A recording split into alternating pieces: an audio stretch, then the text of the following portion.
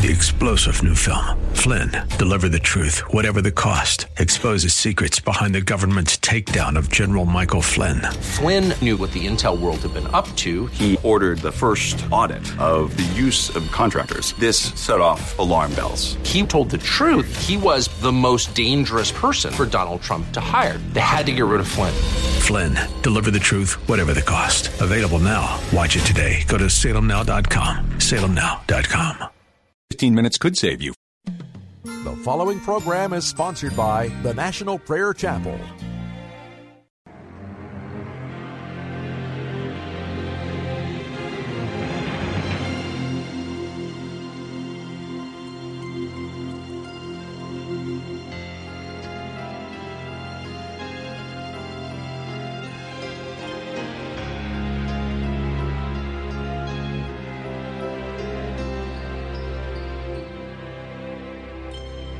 Dark waters lay before them, dark forces came behind. To the left and right the desert brought panic to their minds. The evil of that hour was stronger than the sun that beat on them with nowhere left to run. The chariots of Egypt drew nearer as they cried. Yet Moses stood there calmly with a fearless faith inside. He said there is a power far greater than the sword. Stand still and you will witness a mighty salvation from our Lord.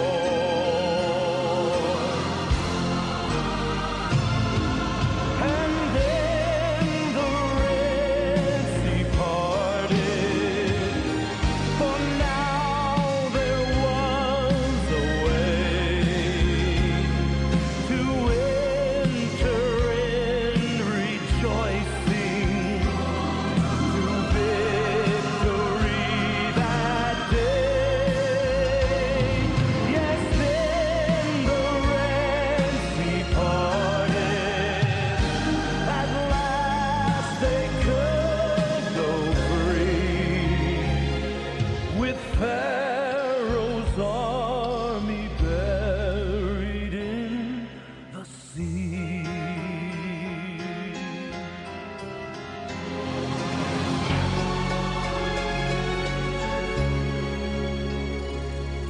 Temptation came beside me and it told its finest lies, making all the darker pleasures so pleasant to my eyes. I knew a lack of praise had led me to that hour, standing there surrounded by sin power.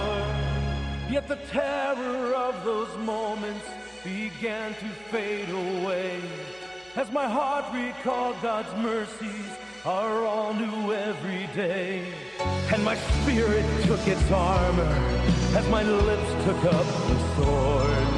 The light broke through the darkness, a mighty salvation from our Lord.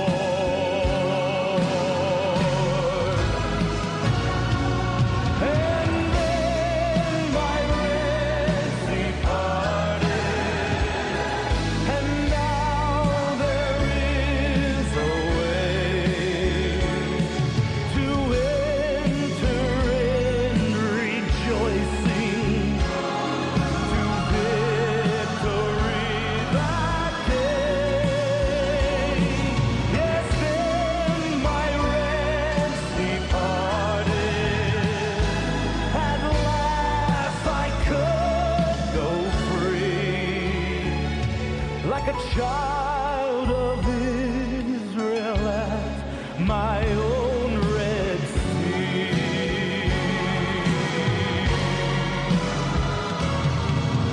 And then my Red Sea parted, and now there is a way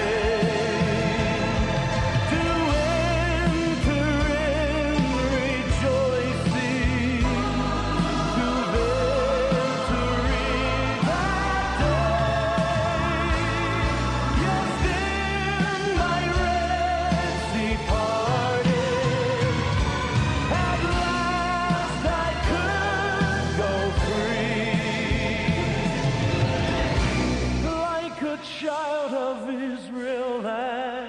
my own Red Sea.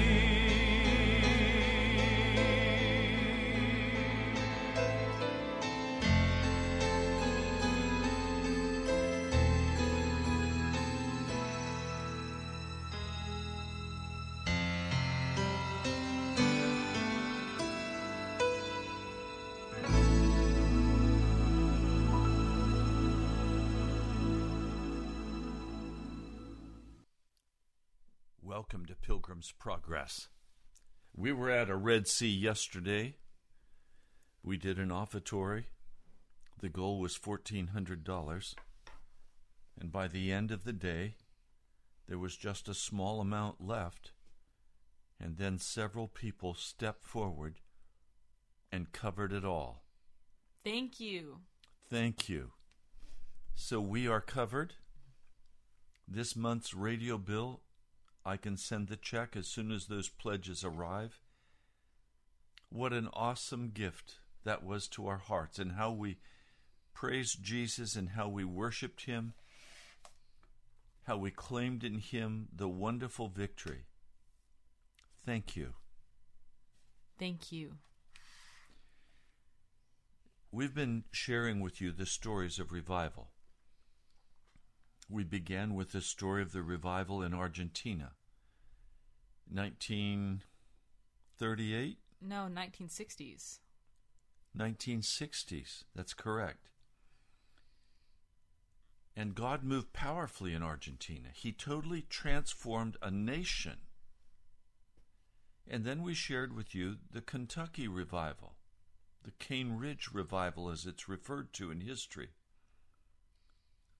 Again, 1801, God moved powerfully in this revival. But now it's been about 100 years since we've seen any real national revival in America. Someone said to me, "What about the Jesus movement?" Yes, it was a movement, but it was by and large rejected by the churches. They didn't want stinky hippies coming into their church. And it quickly faded away, even though it was powerful in its influence on many ungodly pagan people. Again, it's the work of the Holy Spirit that does this wonderful work of redemption. And Alexandra and I have come to a place where we recognize very clearly the need for the powerful anointing of Pentecost and the Holy Spirit, and we will not shut up, we will not back away. We are committed to revival for America, and that's going to require a great anointing of the Holy Spirit, a Pentecost anointing, a Cornelius anointing for healing, for salvation, for conviction in the hearts of sinners. So we'd like to share today a part of the story of how you can receive this anointing of the Holy Spirit. And it's the path down which both of us have been walking and are currently walking. And we are waiting with great expectation for this wonderful anointing for power and ministry in the Holy Spirit, a purifying of heart and equipping. We know that revival will not come until there's a change. We know that change has to come about by the power of the blood of Jesus. So if you're interested in receiving the anointing power of God, listen carefully as we share together today. Do you have the title of the book that we're reading from? I don't. All right. Do you remember the author? I don't. All I know is that his first name is Beverly. We're reading from The Sanctified Life. Is it Beverly Clarendon? Yes. Wonderful. So we'll begin reading at chapter 3, which is called The blessing is obtainable now. If God can purify the heart and will not, he would be a strange God. There would be room here for the charge of divine indifference and even cruelty, if this were so. If the divine being would purify the soul and cannot, then we have a weak and helpless Lord to worship. But who will say for a moment that God cannot? And who would believe that he will not? The fact is that God is able and willing to sanctify the soul. If able and willing to do it, there certainly is no need of postponing the work to the hour of death. So what he's speaking of here, and this is very common today, are people who say you have to keep struggling to be holy and you're never going to get the victory over sin until you die. You can never be sanctified until you die. Well, he's saying that if we believe that, then we're either saying that God cannot or will not do it now. He says, to thus remand our expectation to the very brink of the grave is to reflect on the goodness as well as holiness of the Almighty. We cannot afford to do this. Certainly, if God is willing to do the work, and he alone can do it, why should we not seek it now, and expect and receive it now? The blessing of sanctification is taught in one place as a purifying of the heart and an empowering for service. In another place, it is described as the entrance of Christ into the soul as an indweller. The same truth is taught under this change of terms, for the Lord will not abide unbrokenly in the heart until inbred sin is cleansed away by the baptism of the Holy Ghost and fire, and the result of that constant indwelling is bound to be power. So purifying and empowering is the same thing as Christ's entrance into the soul to abide permanently. It was this he referred to in the 14th chapter of John, when he said, we will come unto him and make our abode with him. And I just wanted to turn to that 14th chapter of John, because I think it'll make a little bit more sense if we look at it. So this is John 14, beginning in verse 21. Jesus says to his disciples, anybody who receives my commandments and keeps them will be one who loves me. And anybody who loves me will be loved by my Father, and I shall love him and show myself to him. If anyone loves me, he will keep my word, and my Father will love him, and we shall come to him and make our home with him. So you can see in this passage that Jesus is talking about someone who is already keeping the commandments of God. In other words, someone who has already been regenerated. They have stopped sinning. They are walking in obedience to God. But he's saying, anybody who loves me and keeps my word, my Father will love him, and we shall come to him and make our home with him. So this is subsequent to conversion. Yes, that's what this author is saying, is that this is a second work that happens after conversion. So he goes on, when this takes place, the man will find that he has purity and power. In a word, sanctification. How may such a wonderful blessing be obtained? Let us see if we cannot present the matter in such a way that the hungry, watchful soul can go right into this beautiful grace of God. One of the most frequent descriptions given of man in the Bible is that of a house, building, or temple. For example, ye are God's building, says the apostle, and again, know ye not that ye are the temple of God. We were originally made or built for God to dwell in. Satan marred the plan of heaven by taking possession of us. For example, some of you have seen a beautiful dwelling pass out of the hands of the first owners and become the abode of poverty and degradation. The writer of this book once looked at a famous hotel that in its palmy days had seen in its spacious rooms and halls the beauty, chivalry, and statesmanship of a large southern state. But at the time he viewed it, about the only thing left of the magnificence was its colossal size. It had become a tenement for the vilest and most poverty-stricken classes in the city. The paint had faded from the wall, Doors were gone or hanging on a single hinge, and window panes were broken and stuffed with rags. Dark-looking, dissipated, and ragged figures lounged about the doors or hung out of the windows. Dogs and pigs roamed unchecked through the lower halls and galleries, and one could scarcely realize that this place had once been as attractive as it was now revolting. Likewise, Satan took God's building and rubbed off the colors of grace and innocence, planted decay and moral ugliness where he could, filled the door of the mouth with all kinds of uncleanness, hung forbidding looks out of the windows of the eyes, and shocked the beholder in every way. But through grace this house is redeemed from the devil. It becomes the Lord's house again. It is washed, cleansed, and warmed, and recognized as God's property. Everybody marks the delightful change.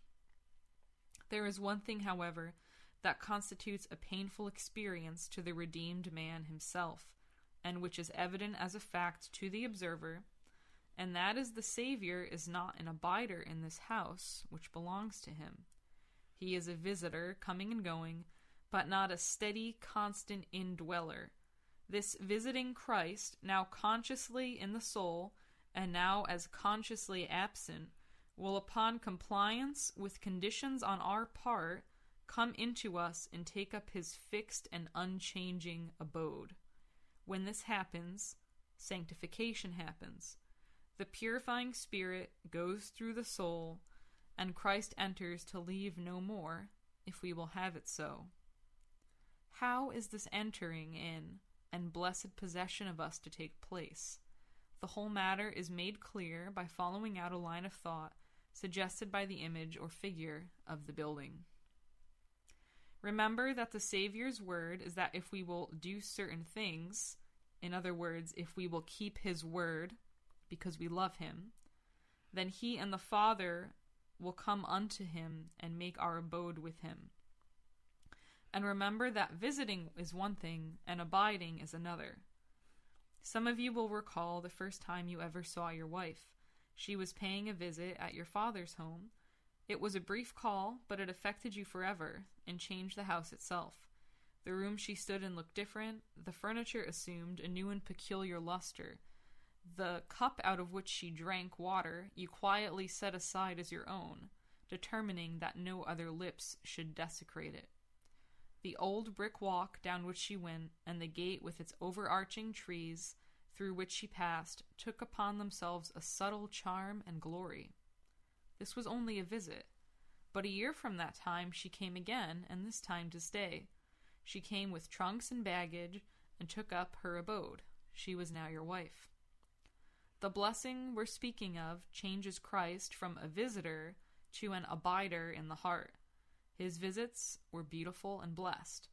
But alas for the absences! How we used to sing, "Return, O holy dove, return," and "How tedious and tasteless the hours when Jesus no longer I see." The indwelling is what we want. Christ to move in, take possession, and never leave us anymore. This is brought about by a method analogous to what we see when a person moves into an earthly home. First, the house is to be emptied. If a man purchases a building from you, there is one thing he expects, and that you do. You empty it for him. He does not want your old goods. He has furniture of his own, and doubtless much better than the kind you possess. So in offering yourself as the Lord's dwelling place, he demands that you let everything go, keep nothing back, and in a word, empty yourself. This is only another way of describing consecration. A man who is laying everything on the altar is simply emptying himself. As the consecration proceeds, the person is conscious of an increasing emptiness, and just before the blessing comes, in describing his experience, he would say, "I have given up everything, am all emptied, and have nothing as yet in return except the conviction that I have done right." Let's talk about that a minute. I have walked and am walking that, where everything is put into the hands of Jesus, where there is no hope in my heart for anything of human enterprise, where there is no hope of some strategy or some proposed success. It is all in the hands of Jesus. And what we saw yesterday on this broadcast financially is an example of this, where Alexandra and I had no ability to produce the $1,400 to pay for the radio for this month, and we on the air, but much privately and off air, put it all in the hands of Jesus and said, Jesus, we're trusting you to move outside of us in the hearts and lives of people, that they would respond, and that this $1,400 would be covered. We have no way to provide for it, so our eyes are upon you, Jesus. We know you called us here. We know you instructed us to do this broadcast. We know you're telling us to speak about revival. We know that we're to promote revival as the Holy Spirit directs us. But we have no power to bring about revival. Often we have spoken together and prayed together about you who listen. For it is not in our power to cause you to stop sinning. It is not in our power to convince you that you must receive Christ in a new way, and you must open your heart to the fire of the Holy Spirit to come and burn in you. These things we cannot make happen. So we've been asking, even as we ask Jesus to step in and move outside of our power in the area of money, we likewise are asking the Holy Spirit to come. We're asking Jesus to send outside of us, outside of our words, a fire in your chest, a throbbing in your heart, that you must have more of Jesus, that you must experience something different that we can't make you experience, we can't give to you. Only the Holy Spirit can do that. And so the cry of our heart is for you, that the Red Sea would be parted, that you would begin to sense and know the fullness of the Holy Spirit in a way you have never before experienced Him. See, the Holy Spirit is not interested in dancing and shouting and spitting. He comes quietly, He comes in to stay, and He grants the power to do the work of the gospel. Now, I've spent many years doing the work of the gospel, digging out one person at a time. And as I look at it all, yes, I know I obeyed the Holy Spirit. Yes, much good has been accomplished. Much good has been accomplished by this radio broadcast, but not nearly what He wants to accomplish. And we're just at a place of absolutely saying, Lord Jesus, we're waiting for this fire of God to come. We're waiting for you to come to this city of Washington and revive it once again, and cause you who listen to turn from your sin, to repent, to be converted. There's no use talking about the coming of the Holy Spirit if you have not been converted. If you're still walking in known rebellion and sin against God, if your heart is cold, there's not much use talking about the Holy Spirit coming in fire, because He's not going to come and indwell that kind of heart. It's a call to repent, to be converted, to be changed, to become new. And then the Holy Spirit comes with fire. as he did at Pentecost. That's the cry of our heart today. Yes, and so when Pastor Ray says that he is eager for you to have more of Jesus, he's speaking to those of you who have received Jesus in the way this author is describing as a visitor. So you have left your sin, you are keeping the commandments of God, but you now desire this more permanent abiding of Christ. So he will illustrate this. He says, the writer illustrated this emptying process in his church in St. Louis. In front of the pulpit stretched a large altar in the form of a semicircle. Its shape was made to stand for the heart. At the beginning of the illustration, there were a number of persons in the altar, as well as books, papers, overcoats, hats, and so forth. The preacher quietly put the individuals out and off the platform, saying that he would not let a single human being fill the place where Christ should reign.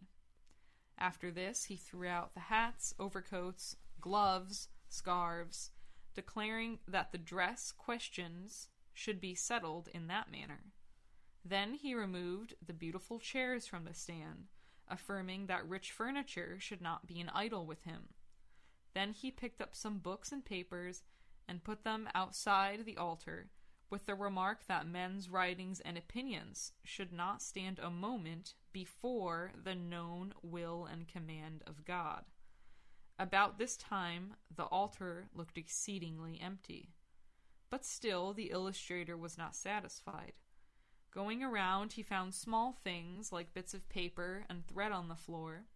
Stooping down, he carefully picked them up and cast them outside the altar rail, saying, "Nothing, no matter how small, shall stay." At last, only he and the Bible were left inside the altar heart. Whereupon, after placing the holy book in the very center of the altar, he himself stepped out, declaring as he went that the word of God should alone rule and reign in that heart. 100 or more people stood around looking at this figurative sermon. There was not an individual who looked into the emptied, silent altar with the solitary Bible in the center of the platform, but felt solemn and grasped with a convicting clearness what emptying of the heart meant and must be in order that Christ might come. This is unquestionably the hard thing with many to do, yet it must be done. It may take days, but there will be no divine incoming until there is the human emptying. How is it possible to fill us until we are first emptied? How could God truthfully say we had his fullness when something of self and the world was left? Emptied first, filled afterward is the order. The disciples were 10 days engaged in the human part of the work while they waited in the upper room until the day of Pentecost. We once thought that they were 10 days getting filled with the Holy Ghost, but they were 10 days getting emptied. It does not take God 10 seconds to fill thoroughly and overflowingly the self-emptied man. God moves at once into the vacated dwelling. Second, the house must be cleaned. That individual would be lacking in self-respect who would turn an untidy and defiled building over to the man who had purchased it and desired to move in. So there is a cleansing of hands and hearts to obtain Jesus, the indwelling sanctifier in our souls. There was a cleansing and regeneration from all personal guilt and sin.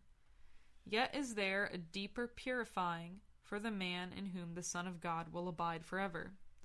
The disciples in the 16th chapter of John were called clean by Christ, but in the 17th chapter he prayed his Father to sanctify them, and sanctify means to make pure and holy. To obtain this profounder purification, which removes the principle itself of sin, we are called upon to cleanse ourselves first. This does not mean that the regenerated man is a sinner. What is meant will be taught him in that hour when he pants for Jesus to come into him. Sanctify yourselves, for the Lord your God will sanctify you. There is a double sanctification, a human and a divine. We sanctify, and then God sanctifies. We cleanse the life, and he cleanses the soul. We attend to the seen, and he to the unseen.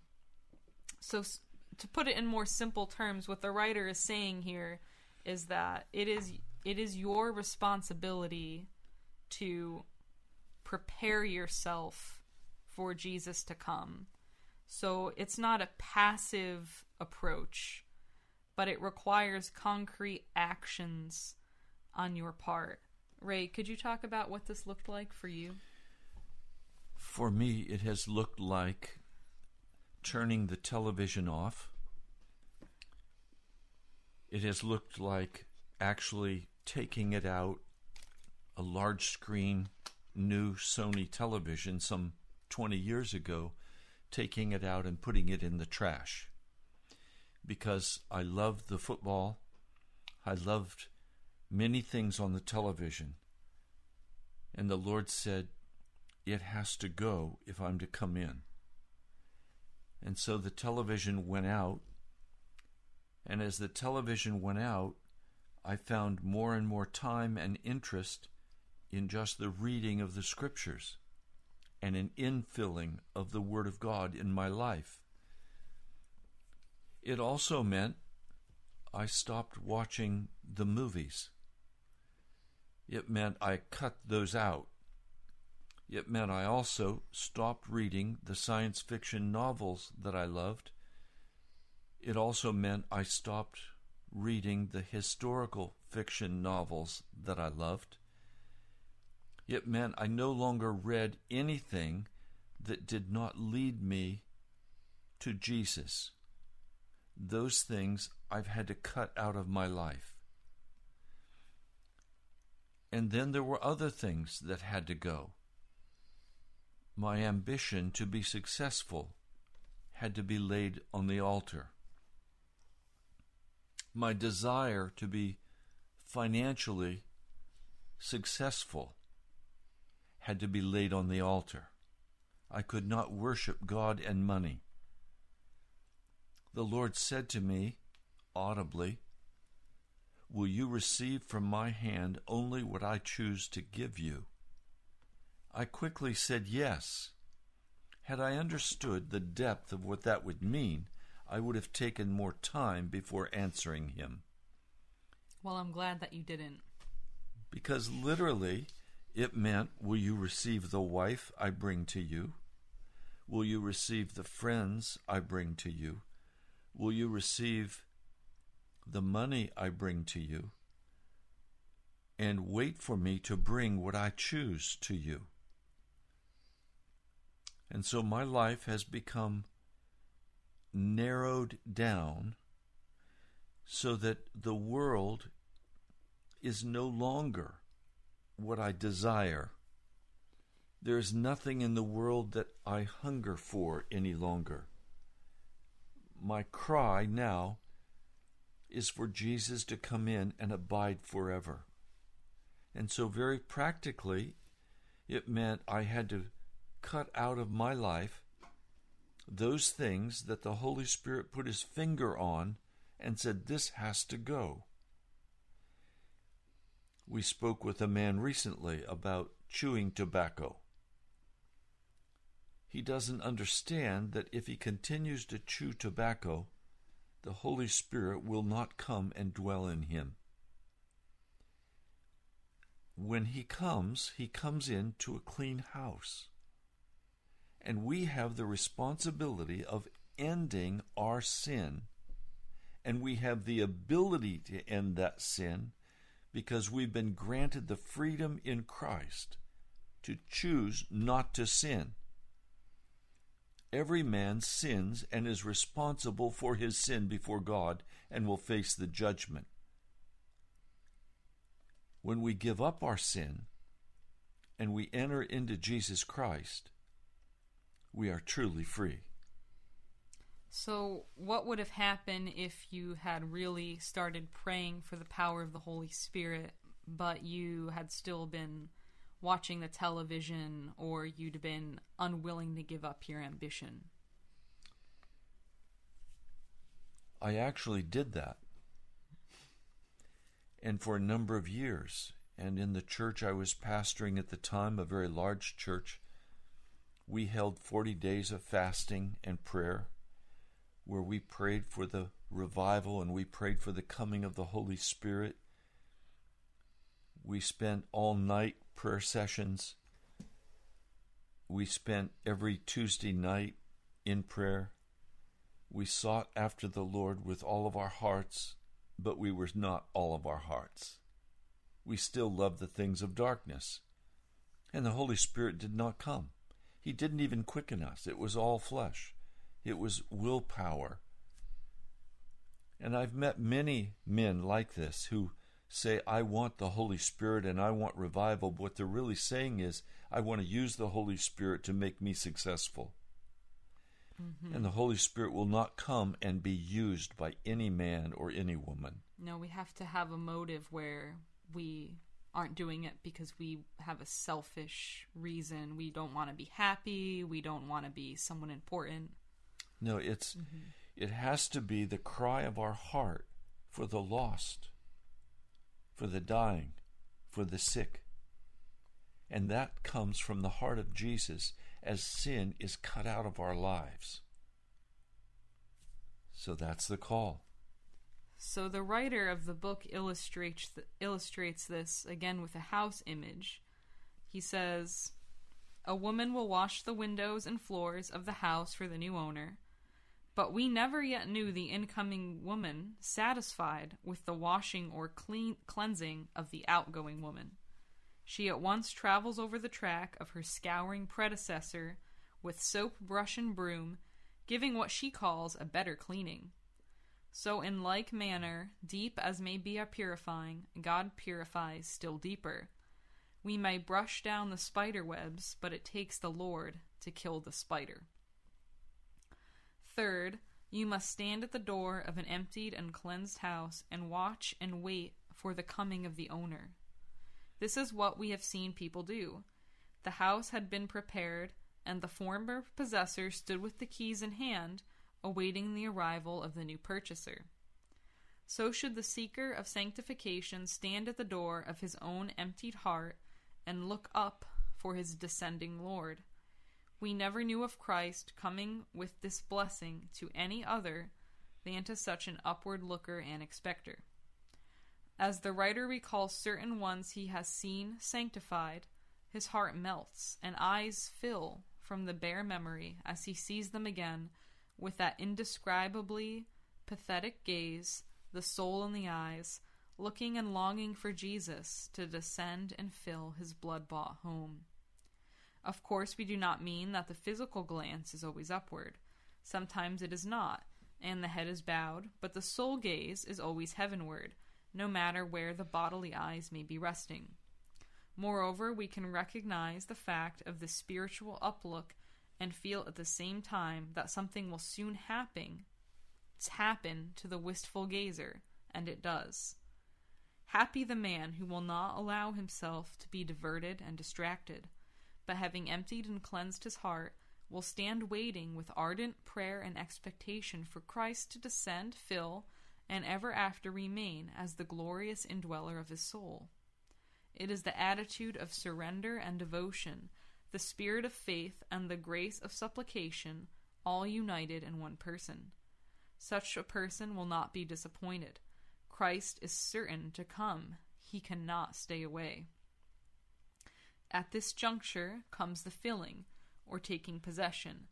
Just as an earthly owner sweeping up with carriages and vans moves into his new home, so Jesus descends in chariots of fire with the furniture of heaven to fill and take possession of the perfectly consecrated and waiting soul. What an epic and what an experience! Who can forget it?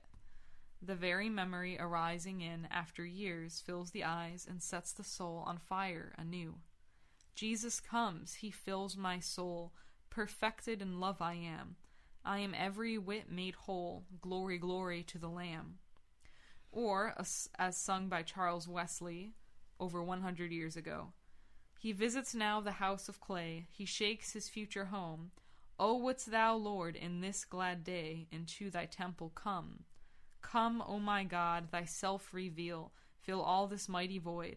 Thou only canst my spirit fill. Come, O my God, my God. We recall a lady who, the morning she received this blessing, was leaning against a great pillar in the center of the church. What a hungry, wistful look she had! Her hands were folded and eyes looking upward, when suddenly the glorious blessing came in the entrance of the blesser. With a great rapturous cry that went through every heart, she fell forward as if shot through the heart with a musket ball. Another lady we remember who had consecrated, believed, prayed, waited, looked and received Jesus into her soul in the sweetest, gentlest way. We saw her afterwards at the altar with an uplifted look and perfectly abstracted from her surroundings. With a strange, sweet smile on her face, her eyes seemed fixed on worlds out of sight. For an hour, she never moved a muscle or closed an eyelid. People passed before her, but she seemed to look through them. It was like one hanging out of a window of time, gazing into eternity. She seemed to be looking at Christ and into heaven, while the soul's voiceless content and immeasurable calm was written in every line of the rapt countenance. No one was able to behold her without tears gushing. All felt that Christ had come to his home and was abiding therein. A soul was hushed into perfect rest in the midst of a stormy world. The redeemed, encircled in the divine arms and pillowed on the divine breast, was looking into the face of the Redeemer. Blessed quietness, holy quietness, what assurance fills my soul! On the stormy sea, Jesus speaks to me, and the billows cease to roll. I hope as you have listened to this reading that your heart has been quickened, that you desire this infilling of the Holy Spirit, that you will pray with us and search with us, that everything should be in order in your life, that everything should be available to Jesus. For some of you, it will mean laying aside your busyness and all of your attempts to be successful, to be recognized, to be somebody. For some of you, it's going to mean you need to move the television out of your house. You need to turn aside from the modern culture of entertainment, including movies, video games, professional sports. Whatever it is that captivates your time and your interest other than Jesus needs to be moved out of your heart. And it requires a systematic deciding to empty ourselves in preparation for the coming of the Holy Spirit. And I just want to clarify, we're not talking about emptying yourself of sin, because the sin should already be removed. But for example, I know Christians who, they are wonderfully saved people. You know, they have a transformed life and a testimony, but they will spend hours a day watching Christian YouTube videos or listening to Christian sermons. And that's what the author's describing when he gave the illustration of the altar. He was clearing out all the furniture, and then he took out the books and the writings of man. So it's not just sin that has to go. The sin should already be gone. But it's this clutter that is in your mind and in your soul, and it's preventing Jesus from coming in. Jesus said that we have to receive the kingdom as a little child. So that may be helpful as you think about just simplifying and emptying out the clutter. And I wonder today, do you recognize what we're talking about? And frankly, part of our concern about sharing this material today was that many of you who listen are filled yet with sin. You're cynical, you're angry, you're ambitious, you're filled with your own ideas and your own thoughts. You deal with people as a machine. You roll over them if they get in your way. You're still smoking or drinking. You're still engaged in sexual uncleanness. You're still watching ungodly things. You're still fully into the professional sports and the video games. You still are loving the world and the things of the world. And part of our concern is that we be able to say so clearly to you that you can never come up higher until you've been converted. Now, the human heart can do wonderful things in turning aside from alcohol, tobacco, and other forms of gross sin. But God looks at the heart. You can't cleanse yourself of those outward sins without recognizing what they are and the cost you're bearing for those, and knowing that they will take you to hell. A man has to be converted, and conversion is instantaneous. It is a decision that I will allow Jesus to totally make me into a new person. I will leave my sin and I will go to Jesus. Now, our concern was that you would misunderstand and think that you could begin to cry out for the Holy Spirit and for the anointing of Pentecost while yet walking in sin and not being converted. And some of you, you've said a sinner's prayer, but you're no different than the world. Your values, the way you use money, the way you use your time, it's the same way the world does. There's no measurable difference between the way you act and the way a person of the world would act. Some of you are still cursing, swearing. Some of you are still fornicating. Some of you are still watching pornography. Some of you are still filled with wild ambition, and your desire is only that you could be rich, and you might give God a little bit out of that. But you worship wealth and money. Do you understand? First, you have to be converted. You have to be changed by the power of the Holy Spirit and washed by the blood of Jesus. You have to be crucified with Christ. Now, after that has happened and you have left your sin, then comes the next inner cleansing, where now even the good is laid aside, and everything is put on that altar of burnt offering. Your wife, your husband, your children, your job, everything is laid on the altar and given to Jesus. Another practical example that I have often seen is Christians will meet together to have a time of fellowship at someone's home, and the whole time will be some kind of argument.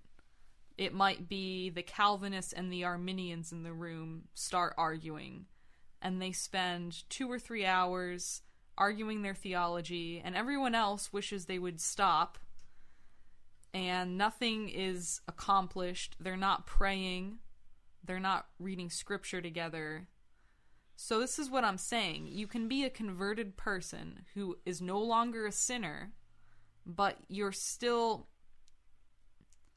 filled with these, I don't know what you would even call it. Pride. It's just unfruitful. You're filled with many unfruitful ways. And that has to be cleared out so that you can receive Jesus just through simple faith. in that second work where you are now empowered for service. You're not going to win souls to Jesus by going out on the streets and arguing with them about Calvinism. I've tried it and it doesn't work, and I've had to repent. But that was something I did in my immaturity as a new convert. And likewise, you're not going to do the work of Christ if you go out and tell people, just believe on Jesus and you'll be saved. And say this little sinner's prayer. It doesn't work that way. The only way a person can be saved is to be crucified with Christ. Their life has to end. And then a person is ready to begin moving forward with a total emptying of everything else that is not of sin in his life or her life, and where Jesus becomes everything to us. Anything last words you'd like to say? We have about 3 minutes left in our broadcast. We'd love to hear your responses to this broadcast. You can email us. That would be contact@nationalprayerchapel.com. You can write to us. Our P.O. Box is the National Prayer Chapel, Post Office Box 2346, Woodbridge, Virginia, 22195. We'd love to hear if you have a testimony of this infilling of the Holy Spirit we've been talking about. We'd love to hear if you have questions. We just want to know how you're responding and how we can get the conversation going and really dig in deep for you guys. Now, also, we're going to have a prayer meeting tonight at the All Saints Anglican Church, and you're welcome to come and pray. The meeting time, 7:30, and we'll pray probably till 9. You're welcome to come. Can you give us the location? Yes, we meet in the administrative conference room of the All Saints Church. That's 14851 Gideon Drive in Woodbridge, Virginia. You can find all of the information we just shared on nationalprayerchapel.com. That's nationalprayerchapel.com. You can also find more information at our webpage, revivalnow.church. revivalnow.church. We praise God today for you. Thank you for listening to this broadcast. And in the last minute, we would like to simply pray for you. Father, thank you that you moved in such wonderful power and answer to prayer yesterday, so that we completed the offertory in just one day, and we could go on the air today. Lord, I thank you for every listener, and I ask that your grace would be very present with them, and that they would enter into that deep place of love and power in Christ. We pray in the name of Jesus. You've been listening to Pilgrim's Progress. I'm Ray Greenley, and you're? Alexandra. And we're from the National Prayer Chapel. Pilgrim's Progress is the story of our journey toward the celestial city. God bless you. We love you. We'll talk to you soon. God bless you. And to present you blameless before the presence of His glory with great joy, with great joy. To the only God, our Savior, through Jesus Christ our Lord. 3-star General Michael J. Flynn, head of the Pentagon Intelligence Agency, knew all the government's dirty secrets. He was one of the most respected generals in the military. Flynn knew what the intel world had been up to. He understood its funding. He ordered the first audit of the use of contractors. This set off alarm bells. The explosive new documentary, Flynn, Deliver the Truth, Whatever the Cost, uncovers the facts behind this scandal. Flynn told the truth. He was the most dangerous person for Donald Trump to hire. I find out the worst enemy that I'm going to face in my life is right here in America. They took my assessment and they wanted me to change it. And I was like, I'm not changing it. They had to get rid of Flynn. With in-depth interviews, archival footage, and never-before-seen personal records of the man behind the headlines. I just felt like I was drowning. Flynn, Deliver the Truth, Whatever the Cost. Available now. Watch it today. Go to salemnow.com. salemnow.com.